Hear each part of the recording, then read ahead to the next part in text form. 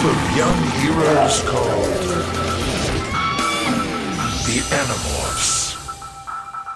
Hello and welcome to Middle Morph Millennials, the podcast that I started to force my friends to read Animorphs and yell at them about how raccoons don't actually wash their food. My name is Morgan. And my name is Kate. And my name is Jason, and somebody explained to me that cute little video of the raccoon with the dry ice. Oh, well, we'll totally get to that. There's facts all around, like, raccoons don't actually wash their food. They're doing something else, really. I have not seen that one, Jason, but I have seen one where the raccoon tries to eat cotton candy and puts it in water and it just dissolves. And then the raccoon's like, wait, what? Oh, sounds so cute and sad. Oh, that one's been around for a hot minute. Fact about cotton candy, apparently the different colors are not different flavors. It's all just sugar. Sponge sugar. And dye. You were lied to as a child. Yeah, and I was. is there not a flavor of cotton candy? It's called I cotton haven't eaten candy. cotton It's candy sweet. in a long time. I'm pretty sure when I was a kid, we bought like a shitty cotton candy machine, a la like a Easy Bake Oven. And I think this is bringing back memories. Oh, that's interesting. Like, you actually made different flavors, you think? Maybe. Or I could have sworn you put in like a syrup, and so it might have had its own thing, but I don't know. Maybe I will have to ask my parents. Somebody fact check me. I can't remember where I heard that fact, but it feels solid to me. Well, we are going to definitely talk about raccoons and such here because we're going to finish up book 13 today, a Tobias book.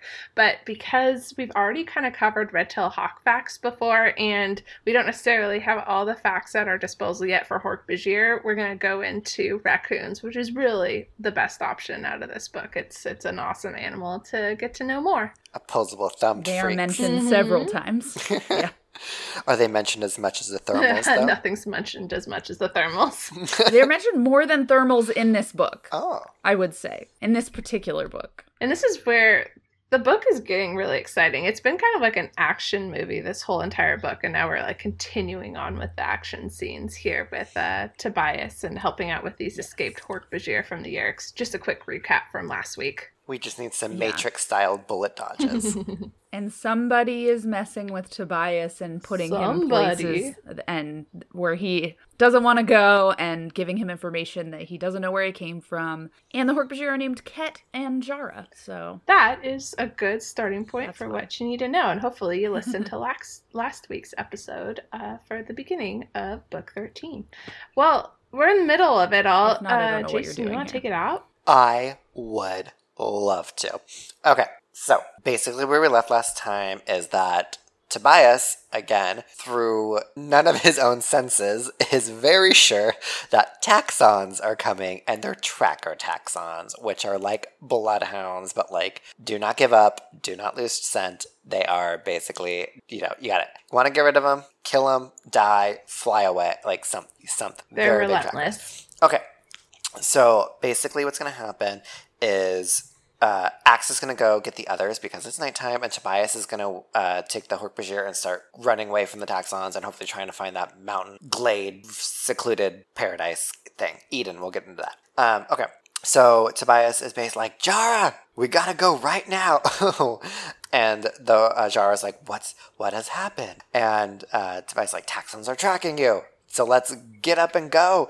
And basically, the Hork-Bajir don't seem to be fans of taxons either, because Jara went lizard pale with that. So Jara and Ket, they come out of the cave, it's dark, and they're like booking it. I also like Ket. She at this point comes out of the cave and she's like, dark. That's all she says, dark. It's like, yes, it's dark. Yes. I don't like it either. Let's go. I feel like it's like one of those animals that also might not have like or aliens that might not have like a sense of humor. She's very like, let me state the facts here. Like, Yeah. Abstract concepts are not their forte. yeah. What's that one character from Big Mouth that carries around the roller backpack? That's like friends with Matthew. Either way, somebody will know what I'm talking about. Okay, so Yeah, sorry, you got we blank don't. faces over here. We don't watch that show.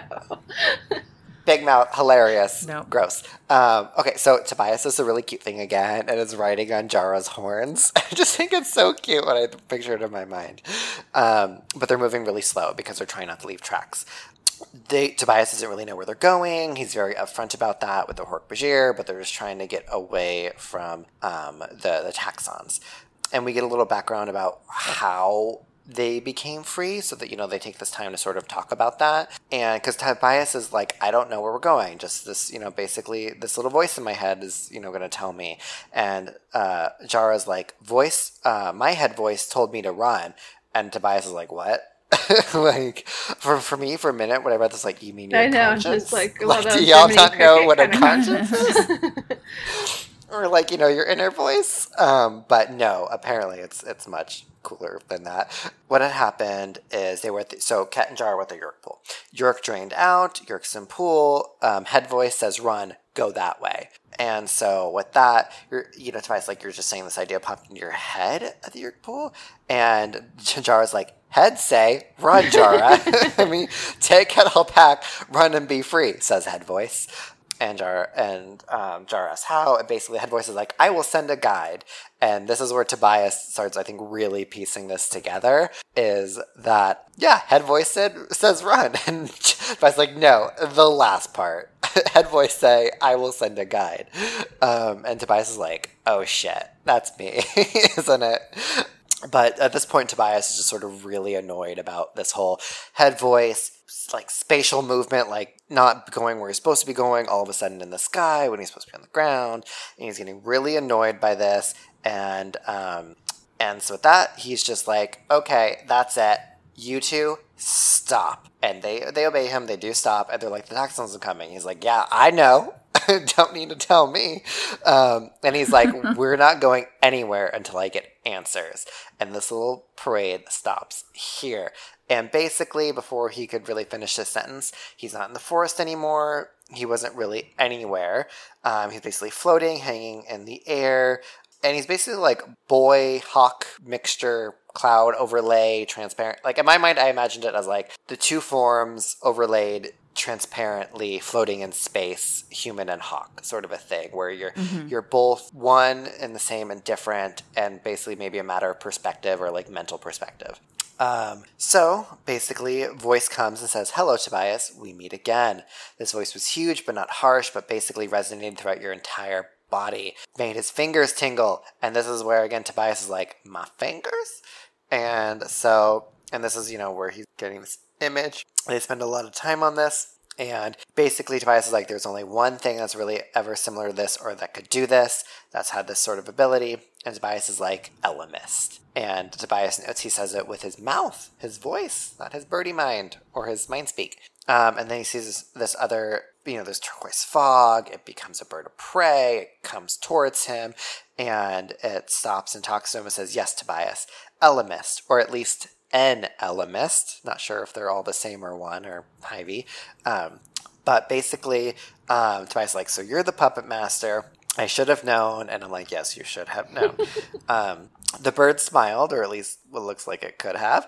And I thought it was funny because Ellimist is like, I'm a bird because I chose a shape you would identify with. And I was like, bitch. Like, okay, choose the bird. And I thought this was funny because Tobias is like, baloney. And I was like, okay, yeah, that's the word to talk to a day. Not like you have to be polite, but just like, baloney. Okay, that's great. He's like, I'm a human. Like, stop with that. And Ellimist is like, are you? You don't look like one. And I was like, damn, this Ellimist is just like... fucking with his mind. Just like, I thought it was funny, but I was also like, fuck off.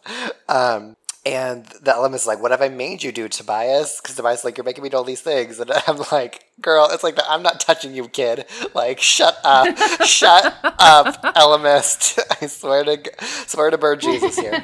But Tobias is basically airing his grievances. He's sort of just like really annoyed about, the Ellimist just messing with him and making him be and do things in places that he wasn't intending to do or wanting to do. And so the Ellimist is like, well, don't the Hork-Bajir deserve a chance just like I gave you a chance? And I was like, okay, kind of got him there, And the Ellimist is like, we do not interfere. We use, we don't use our power for one species against another. And Tobias is like, bullshit. This is a very, you're just sort of wordsmithing your way out of, sort of something. Tobias is like, you want my help, Mr. Ellimist? okay, you can have my help, but I'm going to make you pay for it. You know, there's a price for all this. You can apparently do anything, make galaxies disappear or whatever. So with that, like, you know what I want. And, you know, if I lead these Hork-Bajir to a safe place, you give me what I want. The Ellimist is like, and what do you want, Tobias? And he's like, you know what I want. You know. And the Ellimist is like, okay. And if you get... if you get it, will you still know? And I'm like, okay, Mr. Word, riddle person. Playing some mind games, yeah. Right. But basically, then Tobias is back in the forest. So that ends his interaction, his, you know, really hardcore interaction with Ellimist at that point of being like, okay, it's sort of like a unfinished agreement, but, you know, led to believe that, you know, Tobias helps the Hork-Bajir, the Ellimist will make him a human again. At least that's sort of the understanding where they weren't necessarily able to finish their conversation, you know, on like a really, you know, explicit note, but hey, it's the Ellimist. Okay, so it is basically, there's a little bit of a time skip, you know, Tobias, like, it's been a long night, very long night, the Hork-Bajir are worn out, basically it's dawn. Dawn is about to break. And so they were trying, you know, not to like tracks. They were leaving. They weren't accosted by any other forest predators like raccoons or wolves or foxes. He even noted that the wolves were smart enough to not go near the 7-foot bladed lizard, just to sort of let it pass. Deer ran away, of course. Owl didn't care. They're still walking, and then they're about to step on something, and Tobias is like, stop, nobody move. And the Hork-Bajir stopped, and they're like, what? What is it, taxons? And Tobias is like, no, worse, a skunk. He's like, what's so bad about that? He's like, it's like, if you fuck with it, you're gonna wish you were dead. So they're basically all tired and hungry, and Tobias is like, okay, we should stop, we should eat. Tobias is hungry. He's a small hawk. He's got to eat, you know, more often than, you know, you would, you know, a lot of other animals do because of their, you know, surface body area ratio, volume thing, metabolism. So basically the Hork-Bajir start eating, and this is where we get to learn some more about them. Basically, they use their giant blades to basically hack at trees and basically eat bark and, you know, just tree like pulp and whatnot, which is to Tobias's great surprise because obviously, you know, they thought they were predators, you know, obviously with their sharp blades, but they used their blades to cut trees and plants. And so we learned some words for what they eat, I guess, from their home planet. So Jara says they eat from the canver, from the luhak, and from the tall fit-fit, which I like that word, fit-fit. And basically, Tobias is like, are those trees? And Ket is like, better. And Jara's like, yeah, better, which is funny because... I'm just surprised they could still digest earth trees. It was like, yeah, this kind of goes back to how Andalites can just like have earth grass and be okay with it. Yeah. I mean, God, you know, great for those aliens. That's Adaptable really good. Stomachs. Convenient, that's for sure. But it's funny because then Ket is like, but earth tree's still good. You know, which is funny. Like, yeah. Not to insult your earth trees. You know, still good. But not like... Yeah, and Ket's like, earth tree good, yes. Yes. Okay. And so basically, we learn a little bit more about what these different blades are for.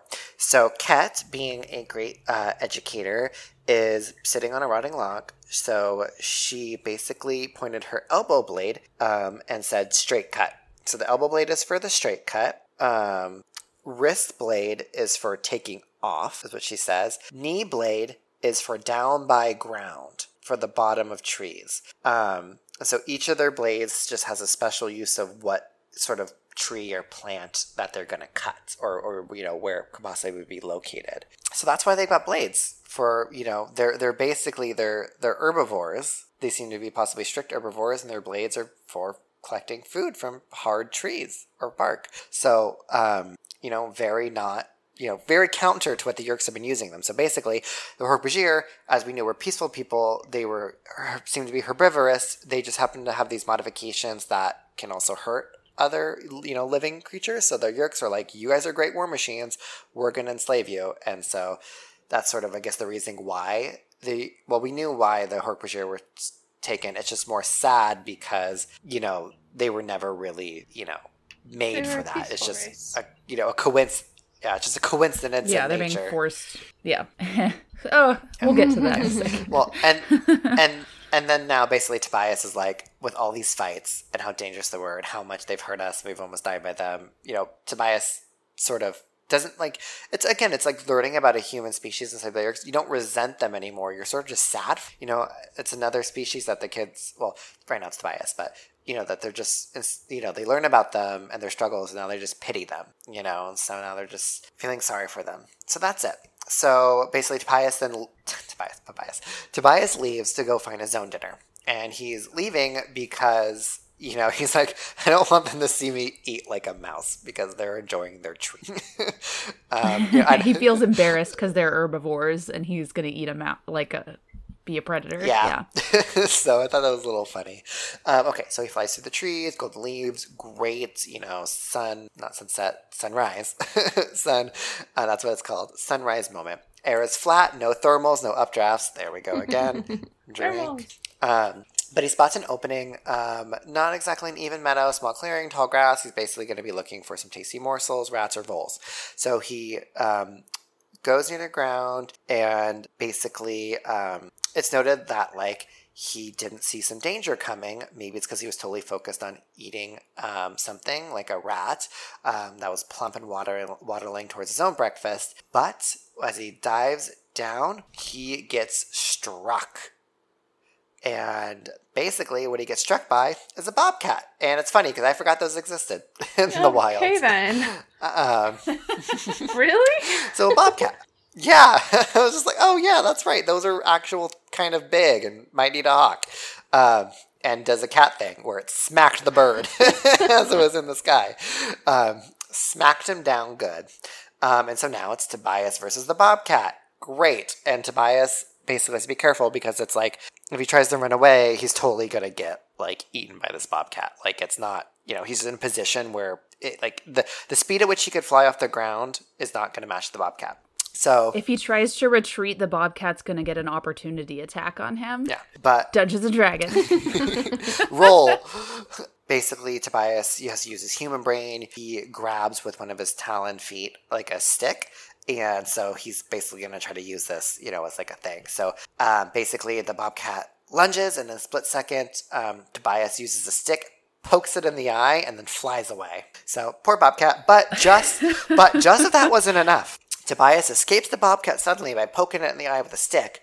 The taxons come up on this and basically eat the bobcat. Poor bobcat. So effing chat for bobcat. That was that meme where there's someone pointing a gun at the back, there's a row of people. Yes. So it's Tobias is pointing the gun at the mouse, the bobcat's pointing the gun at Tobias, and then the sniper taxon is pointing the gun at the bobcat. That's very. Somebody put that on the Reddit. Get major internet points. Yes, because that is great. It's very, very that. Okay. So yeah, escaped that. And now, the taxons are crawling across the clearing and through the trees. A dozen of them. A dozen taxons out in broad daylight. Who, Tobias notes, if some unlucky hiker could see them or comes across them, is definitely gonna take pause. Dying. They are dying. They are basically killing everything. They're basically, again, just the Yeerks are desperate and they don't give a fuck. They are going to kill everything and sweep through this forest to get these Hork-Bajir back. So that's where that ends. And so we then move on. Tobias is pretty shaken up with this encounter. He still hasn't eaten. That's the important underlying thing is he's... And he's hungry. Yeah, he hasn't eaten since the previous day. Yeah, which is not great for a small bird like him. One of the first things he noticed is a peregrine falcon riding higher above him. And he's like, peregrines won't usually mess with hawks, but he wasn't exactly feeling cocky right now at that moment because of, what happened and all that. He doesn't really need any more trouble.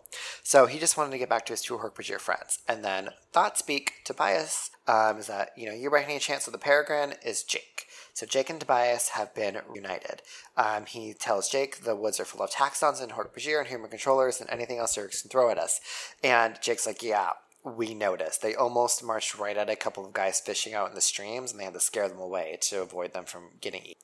So, lovely. And then there's a bald eagle, which is Rachel, and then an osprey, which you see was either Cassie or Marco. So Axe is on the ground. Marco's around here somewhere. Oh, they're above you. And then Marco, like, swoops down on, like, Tobias and like, gotcha. And I sort of like really appreciated Tobias for this. He's like, this is so not the time to be messing with me. And I was like, Marco, you asshole. Yep. Like come not on. a prank. Not the time. Fuck off. That would be me. I would be like, oh my God, I fucking hate you.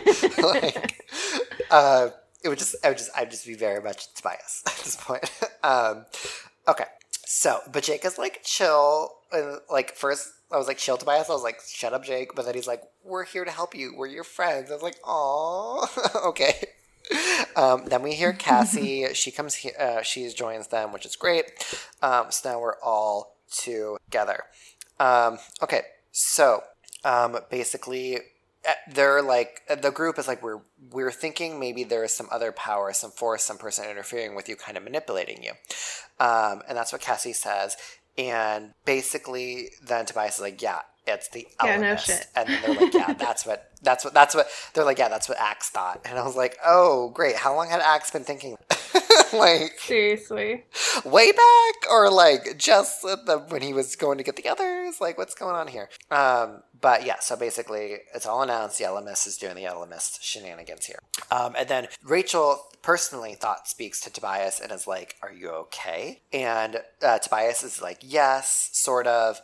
The Ellimist says he'll make him human again, which is interesting. So he actually revealed that to Rachel. Okay, that's then very interesting. Yeah. I feel like sometimes these characters sort of keep things like that closer to their chest. But, I mean, him and Rachel have a thing. So yeah, he wants Rachel to know he'll be human again.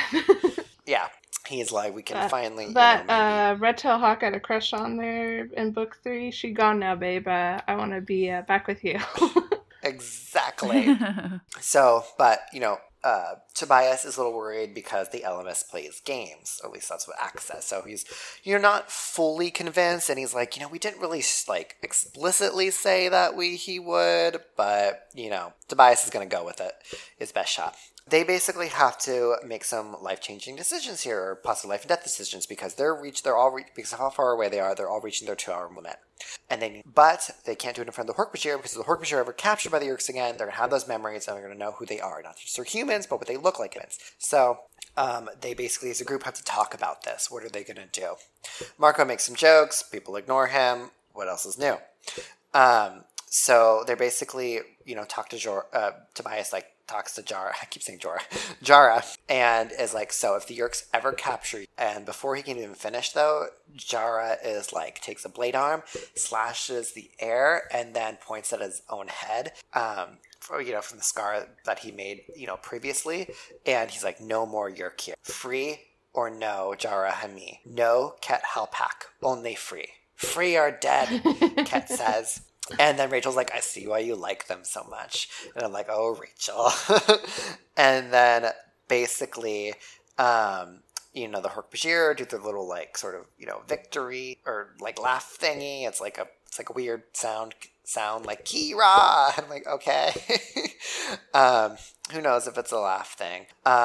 But basically, because they all start to demorph in front of them. Basically they decide instead of being captured alive, they're going to be dead, which means they're going to be useless to the Yeerk, so they can expose their true identities to these Hork-Bajir. So with that, Axe obviously has hesitancy about this. They can never be taken alive now. And, they're like, they won't be. Obviously, free or dead, they yell again. And then Rachel's like, I really like these guys. I'm like, okay, awesome. So very Rachel. Okay. And then basically, they agree they have to start heading towards that mystery mountain spot that the Ellimist showed Tobias. And that's basically it. Jake is like, well, let's get going, you guys. We gotta get going. All on the same team. Woo. Indeed. Yeah, so they all head out, and it's a weird caravan of, they're all human. I mean, I think they should have been wolves, but whatever. Axe is Andalite form. He's scouting far ahead, and Tobias is flying cover. The journey is going okay, but Tobias is worried because if they're still being tracked by those Taxxons, they can't lead them to the secret valley that they're going to go to because they'll just get captured again. So Tobias drifts back to the gang to hear them bickering, except Cassie, who's loving this hike and being out in nature. And she's like, come on, it's the fresh air in your lungs and you're stretching your legs. And once again, Tobias has Peter Parker luck right now because he's hungry. He sees a mouse. He goes off to catch it, and then he hears the sound of helicopters. So he races back to all the Animorphs and yells at them to morph, which, again, they should have been in morph already, but whatever. And suddenly the chopper passes over him and knocks him into a tree, which breaks one of his wings. The pressure from the wind below the blades just knocked him back into the tree, right? He didn't get hit and survive a helicopter hitting him, only to be broken by a tree. Okay, so yeah, his wing is broken. He is on the ground and he's freaking out because he can't fly. And he's like, shit, my friends need me. I can't just lie here. And then I saw the end coming for me. Not a bobcat, not a Taxxon or a Hork-Bajir or a Yeerk of any kind. Just a humble, ordinary, everyday raccoon. Raccoon facts. This seems like a good time as any to insert some raccoon facts. Because we're going to have a whole raccoon scene going on here in a second. Cool. So, about raccoons. Raccoons are the largest of the Prosinoid family. And they have a body length of 16 to 20 inches, essentially. And their weight can fluctuate from 11 to 57 pounds. They can get big. They can get bigger than some dogs. Raccoons' grayish coat mostly consists of dense underfur, which insulates them against cold weather.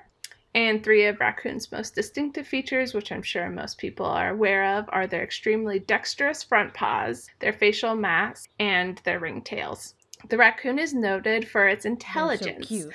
As studies show that it is able to remember solutions to tasks for at least 3 years. It is usually nocturnal, and raccoons are also omnivorous, so they eat about 40% invertebrates, so think bugs, and 33% plants, and 27% vertebrates. The original habitats of raccoons were deciduous and mixed forests, but due to their adaptability, they've really spread out, and they range to mountainous areas, coastal marshes, and urban areas, and that definitely is to some homeowners, vexation, and definitely people consider them to be pests, and other people just say, hey, cool, raccoon.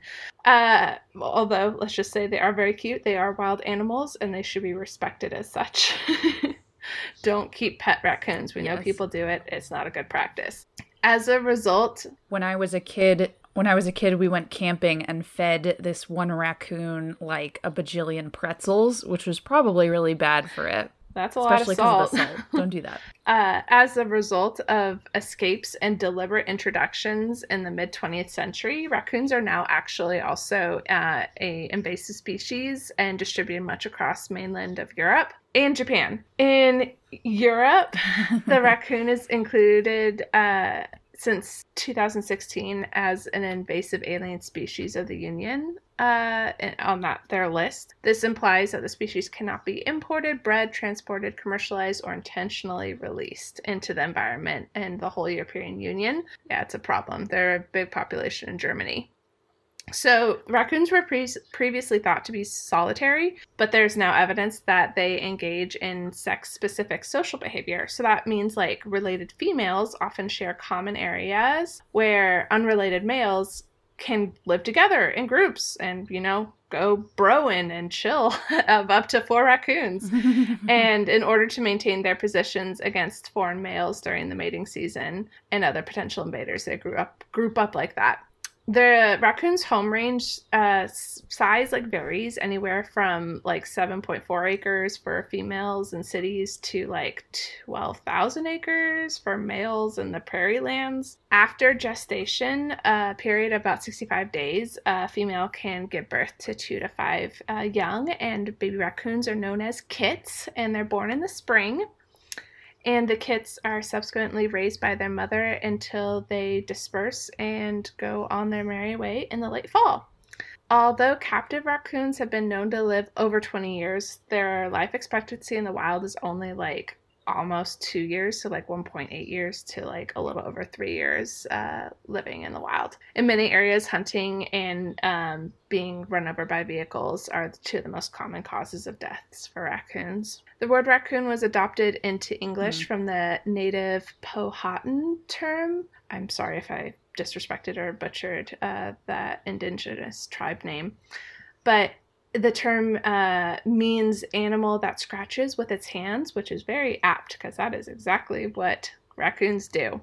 So as of 2005, there's 22 subspecies recognized of raccoons, and 4 of these subspecies live only like on small Central American and Caribbean islands, and they're often regarded as like distinct species after their discovery. So those ones are kind of like really small little Caribbean raccoons. And they typically weigh like between 4 and 6 pounds, and one of which lives off the southern coast of Florida, like in the Florida Keys, in the adjacent islands. And then there's the other 15 subspecies of raccoons that differ only slightly from each other in coat color and size and other physical characteristics. The 2 most widespread subspecies are the eastern raccoon and the upper Mississippi Valley raccoon. Both share a comparatively dark coat with long hair, but the upper Mississippi Valley raccoon is larger than the eastern raccoon. And boy, in California, we definitely see raccoons every now and again, and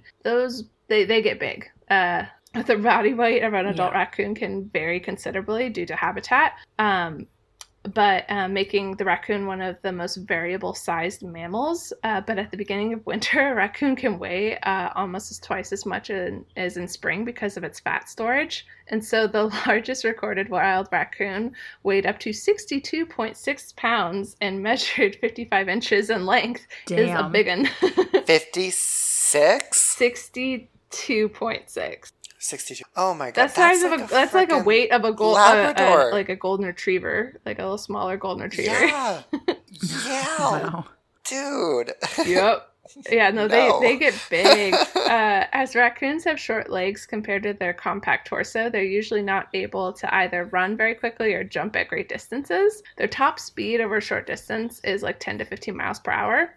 And raccoons can swim, and they have an average speed about like 3 miles per hour. But they can stay in water for several hours and be totally fine. They can climb down a tree head first, which is kind of an unusual ability for a mammal of its size. A raccoon actually rotates its hind feet, so they're pointed backwards as they go down a trunk. And they have a dual cooling system that helps regulate their temperature, so they're actually able to both sweat and pant for heat dissipation, which is very different than, like, say, your dog or other animals that cannot sweat. The most important sense for the raccoon is its sense of touch. So this kind of goes back to what we were talking about right at the beginning of this episode. So raccoons don't wash their food. The hypersensitive front paws of theirs are protected by a thin, like, kind of tough layer of skin that becomes pliable when wet, and the 5 digits of their paws have no webbing between them, which is actually kind of unusual for a carnivorian. So almost 2/3 of the area of their paws is responsible for sensory perception, and it's really strong, their tactile senses, especially with their front paws. And so they are able to identify objects before touching them with this sensitivity located on their paws. And so when they actually are putting objects into the water, they're actually like softening their paws and using their paws to like really identify the object as opposed to washing them. They're really kind of like identifying something and really feeling it out as opposed to relying on your other senses like scent or sight. And they also do not have opposable thumbs.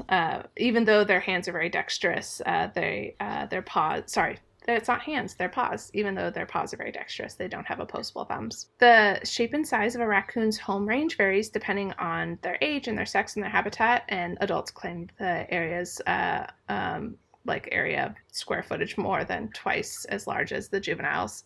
And interestingly enough, raccoons can have like shared latrines. And so they actually have like hangout spaces, and they actually can make they make a shared latrine. So sometimes you might come across in your yard and not understand why you have a really stinky yard, and you might find out that you have a raccoon latrine there. And they're usually nearby because they hang out in certain areas and have their little hangout spots, and where they eat and sleep and obviously defecate together. Not sure if I'm like impressed or like worried when an animal's that smart with thumbs. Yeah. Well, funny enough, one of the leading scientists that have like studied raccoons before said, concerning the general behavior of raccoons, typically you'll find that 10 to 15% that of what they do, another 10 to 15% will do the opposite of what is expected. And so I am looking at biggest raccoons, and I went to the images tab, and I've just been reminded of that video of that old man feeding a bunch of raccoons hot dogs. Oh my god. Which again, probably bad, but it's freaking adorable. They're just patiently waiting for their hot dog from this old man. They're giant. It's pretty cute. Giant raccoons. Oh my god, these things are... Yeah, have you seen... Oh god, raccoons... Oh, there's the image, yeah, video. Man feeds dozens of raccoons as per wife's dying wish, and it's like a tub of... hot dogs. Yeah, they're all over him. Oh my god.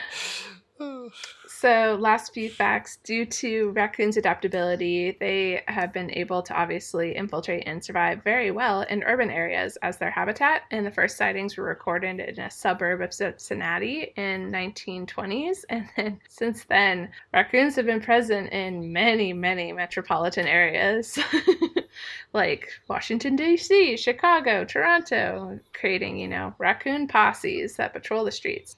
Raccoons, without a fear of humans, are concerned to those who attribute this trait to rabies, but really scientists point out that this behavior is much more likely to be a behavioral adjustment to living in habitats with regular contact to humans for many generations. So like if you see a raccoon out during a day, or, not necessarily being supremely skittish around humans, it doesn't necessarily mean it has rabies, but still it's a wild animal. Give it its space, let it do its thing, and, go the other way or go on your merry way. Don't go and mess with it. But raccoons are awesome creatures, very smart, and very fun to watch. Yeah, take a picture. They're cute. Yeah. We know. Yeah, just as we go through these series, it emphasizes, highlights, and underlines the statement of respect wildlife, but at a distance. Yes, indeed. That is our raccoon facts. Our raccoon facts? So let's go for it, and let's finish up this book. There's a lot to finish up to see if this Hork-Bajir couple live or die. Yes. Spoiler, it'll be really close, and we're going to be like, how are they going to get out of this one? Yeah. So Tobias's wing is broken. He can't fly, and a raccoon just happens to be wandering by just as he's freaking out and trying to get back to his friends. And the raccoon grabs him by their broken wing and starts to drag him on his back so he can't, get at the raccoon to get it to let him go. Then he hears a noise that's even more horrifying than the noise of the helicopter, the sound of rushing water. And Tobias explains what Kate just did a moment ago is that they aren't washing their food because they're sanitary. It's because the rushing water helps them feel with their paws as they dig through their prey. And sometimes their prey is still alive. Oh. So he's like, shit, freaking out, screaming because he's about to get eaten alive by a raccoon. And then he hears the Ellimist say, You asked me for payment in exchange for using you. Would you like your reward now? And he's like, fucking yes. And then the Ellimist is just like, it is done. And Tobias is like, what's done? Nothing is done, you lunatic. I'm still a bird. And the Ellimist replies, of course, the Andalite gave you power. Use it. And then Tobias realizes the Ellimist didn't give him his human form back, but he just gave him the morphing power back. And he's freaking out. That raccoon is still dragging him towards the water. And he doesn't really have time to complain about the Ellimist and his tricks because the raccoon is still trying to eat him. So he acquires the raccoon and he feels it kind of slow down and get peaceful. So he knows that that's working and morphs the raccoon, which causes that old man raccoon to be like, fuck this, and leave. And so he's saved from the raccoon by turning into the raccoon. Tobias is pissed that the Ellimist has tricked him, but he quickly takes off in the slow, lumbering raccoon body to try and help his friends. And he's frustrated by how slow it's going, and then he realizes that, he can demorph and his wing will be healed. So he does that, heads on his way to find the others. As he's flying, he notes, I'd only been without my wings for a few minutes, but it still weirded me out. I mean, I know the others are used to being in different bodies, but I'm not. So we're seeing that he's gonna have to get used to morphing again. I mean, he didn't really do it that much. He only morphed bird and cat, yeah. So he's actually got to get used to morphing in the first place. So he finds the Yeerks before he finds his friends. There's Taxxons out front with Hork-Bajir following behind and the humans bringing up the rear. He sees helicopters getting into position and he knows what's about to happen. The choppers fire Draken beams down into the trees to start a fire in order to herd the Hork-Bajir where they want them to go. Meanwhile, they're also shooting anything that moves. Sadly, we get another scene of them shooting innocent animals. And finally, he finds the others hunkering down in the forest. The Animorphs are in their battle morphs, and they're kind of singed, but they're okay. They try and come up with an escape plan, but Marco notes that they won't stop until the Hork-Bajir are dead. This gives Tobias an idea that will require someone to morph Ket, as Rachel already has the Jara morph. Jake volunteers, but Tobias insists that he do it. The others are like, and then what? There's a moment of confused silence. Right. And Rachel's like, you will? You will. And it clicks with her that the Ellimist gave him his morphing power back. And Tobias explained that he gave him the power, but not his body. And Axe is like, Ellimists, never trust them. Like, yeah, the same could be said about Andalites, Axe.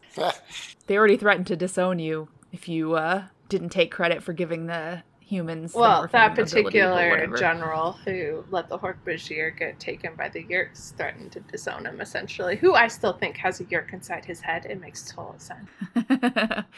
Cut to next chapter when Tobias has told them all the plan, but not the reader. So it's like, okay, everybody's getting into position. Jake has Tobias's old role of keeping track of everything from the air, which makes sense since Peregrine Falcon is the fastest that they have out of the bird morphs. Mm-hmm.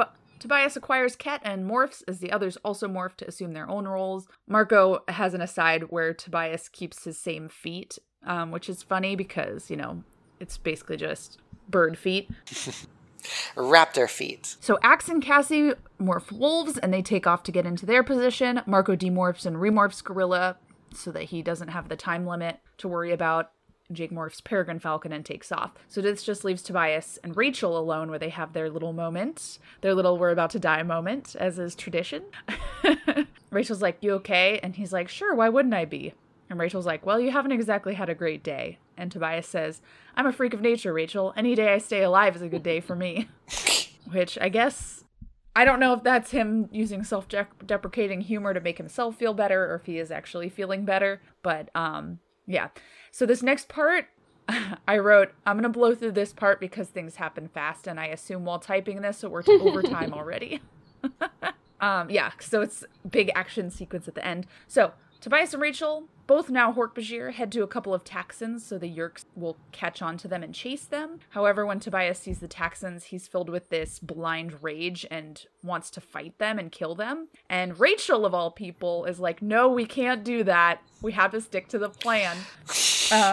And Rachel grabs Tobias's shoulder, and he's so mad that he almost spins around and slashes at her. And she's like, I know you're mad at the Ellimist, but you can't let that get to you because we have a job to do to save these Hork-Bajir. It's not about us this time. And a bunch of Hork-Bajir controllers show up, and they take off running, and they have to slash through these trees while the Hork-Bajir following them just kind of follow the trail that they make. So they're catching up to them. Jake guides them to where they're supposed to go, but there's a line of Hork-Bajir that they're going to have to fight through. So on their left is fire. On their right is just a fuckload of Taxxons. Straight ahead is a ravine that's 100 feet deep. And they have to get to a particular spot on the ravine. So they have to fight through a group of a bunch of Hork-Bajir. Whoop, whoop. During that, yeah. So we get action where he gets to actually, be in a fight and not just come in, scoop eyeballs, and leave. Tobias gets knocked down, and Jake comes in and scoops eyeballs and leaves. Ooh, role reversal.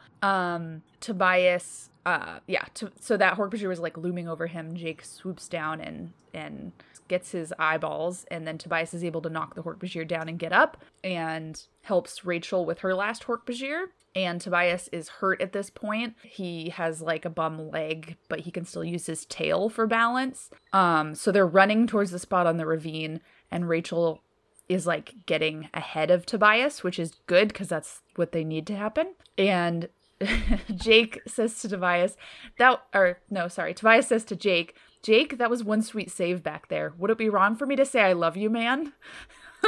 No homo, that was but no. Yeah, right. Say you love your friends, kids. And Jake's like, haha, that was fun. Oh yeah, that was a rush. And it's like, yeah, you're feeling the fun times that Tobias gets to feel all the time.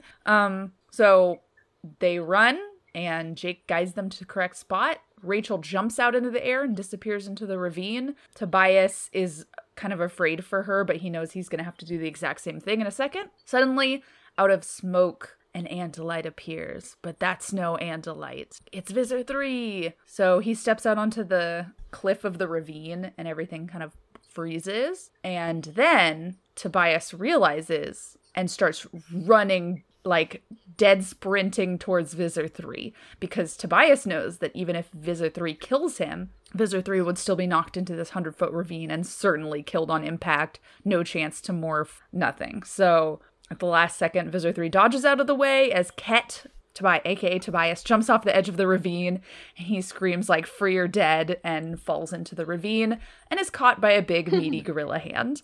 That was Marco's role. They wait in the cave, and they can see, there's like an overhang, so they can see to the bottom of the ravine without revealing themselves to the people above. So there's 2 wolves at the bottom, which are Cassie and Jake, and they're starting to eat Ket and Jara, who are lying at the bottom of the ravine.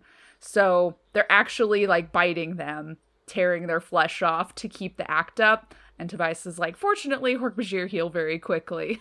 So the Hork-Bajir are dead, and Visser 3 buys it, and the Yeerks go home. So then they head up to the hidden valley that the Ellimist had shown them. Hidden valley. And it says, yeah, I know. We had all, for more information on this, go see Are You Serious? Episode 82. I think 82. Yes. Oh, Indy wants to know the Hork-Bajir. Okay, yeah, they're fine. He says the podcast needs to wrap up now. Yeah, they're just... Well, I've got like 3 more sentences. So, the entrance to the valley, quote, the entrance to the valley was so narrow the Hork-Bajir could barely fit between the rock walls. It was like some amazing bandit hideout from an old Western movie. Ket notes it's a good place for Kawat Naj, which means little Hork-Bajir.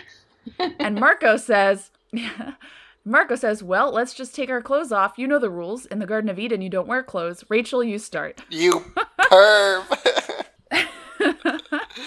On that note, Marco's like, how can you even tell a male Hork-Bajir from a female Hork-Bajir? And they explain that males have 3 horns while females have 2. And Marco's like, that's the only difference? And Ket says, other difference too, but only for Hork-Bajir to know. And Tobias notes, that got a laugh even from Axe, which just puzzled the Hork-Bajir even more.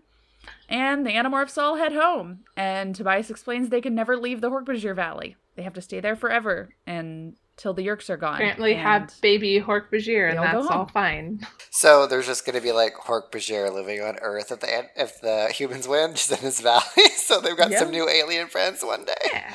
Well, you already got the androids and their heritage dogs that they protect. I feel like the androids could definitely say a lot. Like if they, I don't know. Like it'd be harder to discover for humans to discover the androids, but they come across the Hork-Bajir, and that's like a whole different situation. Somebody would just think that they discovered Jurassic Park or something. Then it talks. They do mention earlier that like no humans would accept the Hork-Bajir just living on Earth, at least, especially not right now. I forgot there's 2 more sections after this. Holy crap. Okay. I gave the dog a bone. Hopefully we bought ourselves time for the last 2 chapters. Okay. Yes, and Cora's still gone. Okay. The next day's Sunday. Rachel tries to come see Tobias at his meadow, but he flies away from her because he doesn't want her pity. Tobias says, I was dealing with things, but I was barely dealing. And I felt like if someone was nice to me, I'd totally fall apart. And I'm like, Hashtag relatable. That's how I feel when I'm watching a movie. It's like the sad part, I'm not sad, but as soon as someone's nice to someone, I'm like, oh my God, it's so beautiful. That's my crying trigger in movies.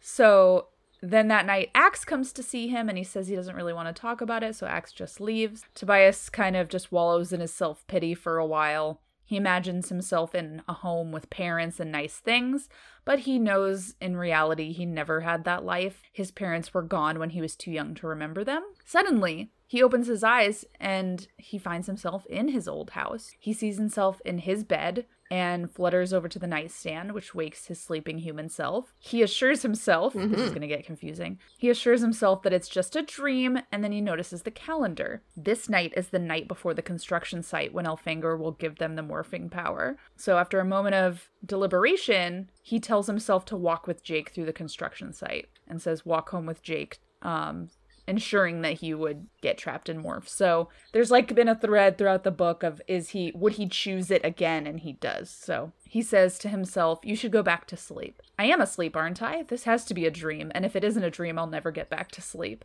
And so Bird Tobias says, I can help you sleep. Hold out your arm. Don't be afraid. And human Tobias holds his arm out. He flaps over and lands on him and acquires himself. And when he opens his eyes again, he's back in his tree. So now he has his human morph of himself, which is like the 5th time they've time traveled or something, and it's like a quarter of the way through the series. Yeah, a lot of time travel. Wait a minute, there's the Jake one. Yeah, like the there's this one. What's the other one? In book 7, they with time travel. To Rachel future. with the future. Uh-huh. Yeah. That was an exaggeration, but yeah, still a lot. Then he hears a voice say, don't forget, 2 hours, Tobias. I didn't ask what the Ellimist meant. I knew. I had acquired my own human DNA, but it was just a morph. If I stayed in my old human body, I would be trapped there forever, never to morph again. Never again to be a hawk. Never again to fly. Have I kept my promise? The Ellimist asks. Yes, I said. Then the Ellimist asks, are you happy, Tobias? Cut to next chapter, because that question never gets answered. Tobias can never be happy.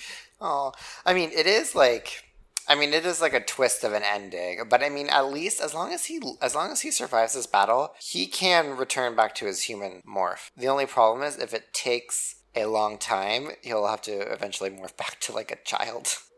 Right? Yeah, like once they win the war, he could trap himself in his human morph and then age normally. Yeah. So yeah. There's a way out, but until then, he still has to be a freaking hawk most of the time. Yeah. Otherwise, like, he could do it and take himself out of the fight is his choice now. Yeah.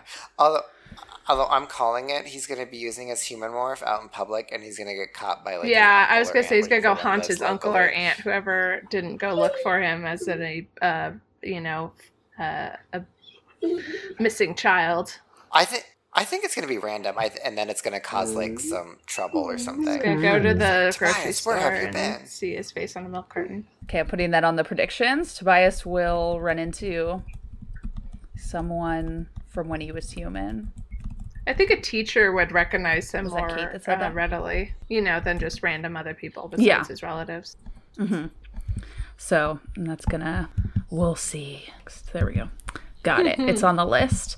All right, so next day is Monday, the day Rachel's awards ceremony is. Tobias says he missed the beginning of the ceremony in order to not push up against the 2-hour time limit. He sneaks into the auditorium, which makes him uncomfortable, especially with the ceiling he's not used to. Cassie and Marco are there too to support, quote-unquote, Rachel. Marco, not so much, but Cassie, yes. And the narration says, Rachel's leaving and she walks past Cassie and Marco, and then she was right there in front of me. I saw her eyes sweep over me, indifferent, then look past me to the door. She stopped walking. She turned to me, her eyes were wide. Hi, Rachel, I said with a human voice. And that's the story of how I cried on a plane again. Aww. Oh, I like this ending. I thought it was a good book. Yeah. Yeah. It's really, like, it's got a tight plot. It's got a themes, lot of action. It's got motifs. No, I think it's a good one. It's got moral and ethical ambiguity. Yep. They definitely brush against that again. It's got a great setup for the next book we're going to read, which is Hork-Bajir Chronicles, which takes place in the past and barely even has the Animorphs in it, so that'll be fun. Okay, so that one you said is also a big turning point one too, Morgan? Mm-hmm. Alien. Well, not a turning point necessarily, but it's got a lot of background information that's gonna make it so I don't have to put off your questions so much anymore. I pester you so much, you put up with me. I just don't want spoilers because I know that some people listening don't want I try and just give informational spoilers, like Yeerk reproductive systems and morphing rules and stuff, other aliens that are mentioned but never apparently referred back to again. yeah exactly. Oh my goodness. Yeah, I'm really excited. Hork-Bajir Chronicles I think is my favorite Chronicles book. Cool. Vizor's really good too. Vizor's really good. They're all the Chronicles books are good. All the offshoots. They're fun. So we're gonna read that next, and then I think we're gonna read the dinosaur book, which is Megamorphs 2, after 18 or something like Dinosaurs. We'll figure it out. I'm here. Somebody needs to get a dinosaur morph. Yeah, seriously though. Oh my gosh.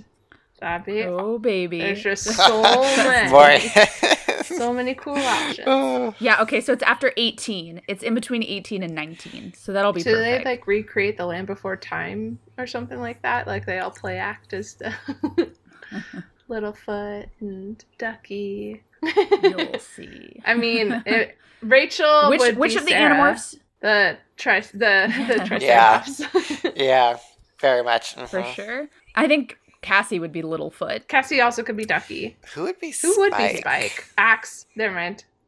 Axe. Which of the Animorphs do you think was way into dinosaurs when they were a kid? Marco.